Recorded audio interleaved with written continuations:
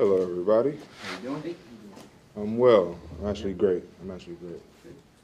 This rushing attack from them seems pretty potent. What do you see as you've studied them all week that makes them so effective? They got good players all around the board. I would say their O-line is very solid, as well as the two backs that he have, or the three backs they have. They're fully committed to it, and we're committed to stopping it. So that's definitely one of our goals today. But they definitely take pride in it, similar to last week. But they definitely take pride, and they got a lot of good players to get done what they want to get done.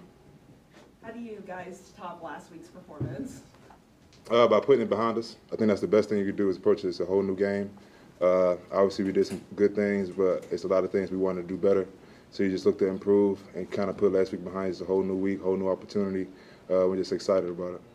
John, when it comes to a guy like Chubb who breaks so many tackles, what's the mindset is up for the whole defense to kind of rally to the football? Make sure he don't break all those tackles.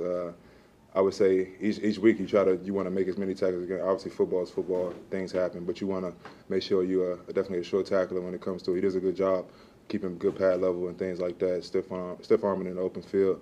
Terrific running back, as him as well as Hunt. They do a lot of good things. So you just look to bring your feet and tackle when you get the opportunity to. Well, what's unique about the challenge of tackling someone in the open field as opposed to maybe up the middle on a run, whereas you have to tackle a guy one-on-one, maybe he catches a pass out of the backfield. What's different about that as opposed to like a gang tackle against the run? Knowing your leverage, like playing different, knowing your leverage, knowing how close you are to the sideline, things like that, the kind of ins and outs. Knowing where your teammates are, everybody hustling to the ball, things like that. There's a whole lot of things going into play when you talk about tackling the open field, but leverage is definitely at the top of that list. When it comes to gang tackling, what's the art to where I imagine you don't just want to fly in and like hit one of your own teammates, right? What's the art to kind of finding the spot and making sure you're contributing in a way that helps ultimately the team goal of tackling the ball carrier? Leverage, knowing your leverage.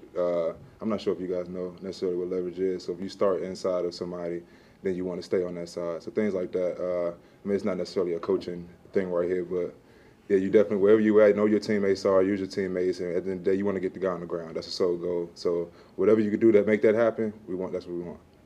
As you watch Chubb on tape, he's not necessarily like a scat backer. He's a big guy, powerful guy. How do you see him break the tackles? You mentioned like stiff arms and pad level and stuff. I feel like I answered that one, but he runs with good pad level. Him and Kareem, they do a good job of stiff arming in the open field. That's kind of how they make their hay, but that's how you are a great runner in the NFL. Just in general, pad level is definitely a big part of that, and they do a good job of it. So just bringing your feet. You sense from Mack Wilson maybe a little extra juice from him this week going back to the place where he spent the first 3 years of his NFL career? Well, I ain't chopped it up too much with Mack about going back. I'm pretty sure he's excited. I almost know he's excited to get back. It's an exciting opportunity for all of us. At the end of the day, we're just looking to play a football game and come up with the dub. So however we get that done, all the other bells and whistles will take care of itself. It's kind of icing on the cake, but our focus is on getting the dub. John, I know you guys played a little bit more base last year after their opening drive, touchdown, and largely kind of controlled their run game. Any other changes? Can you explain kind of the rest of that game?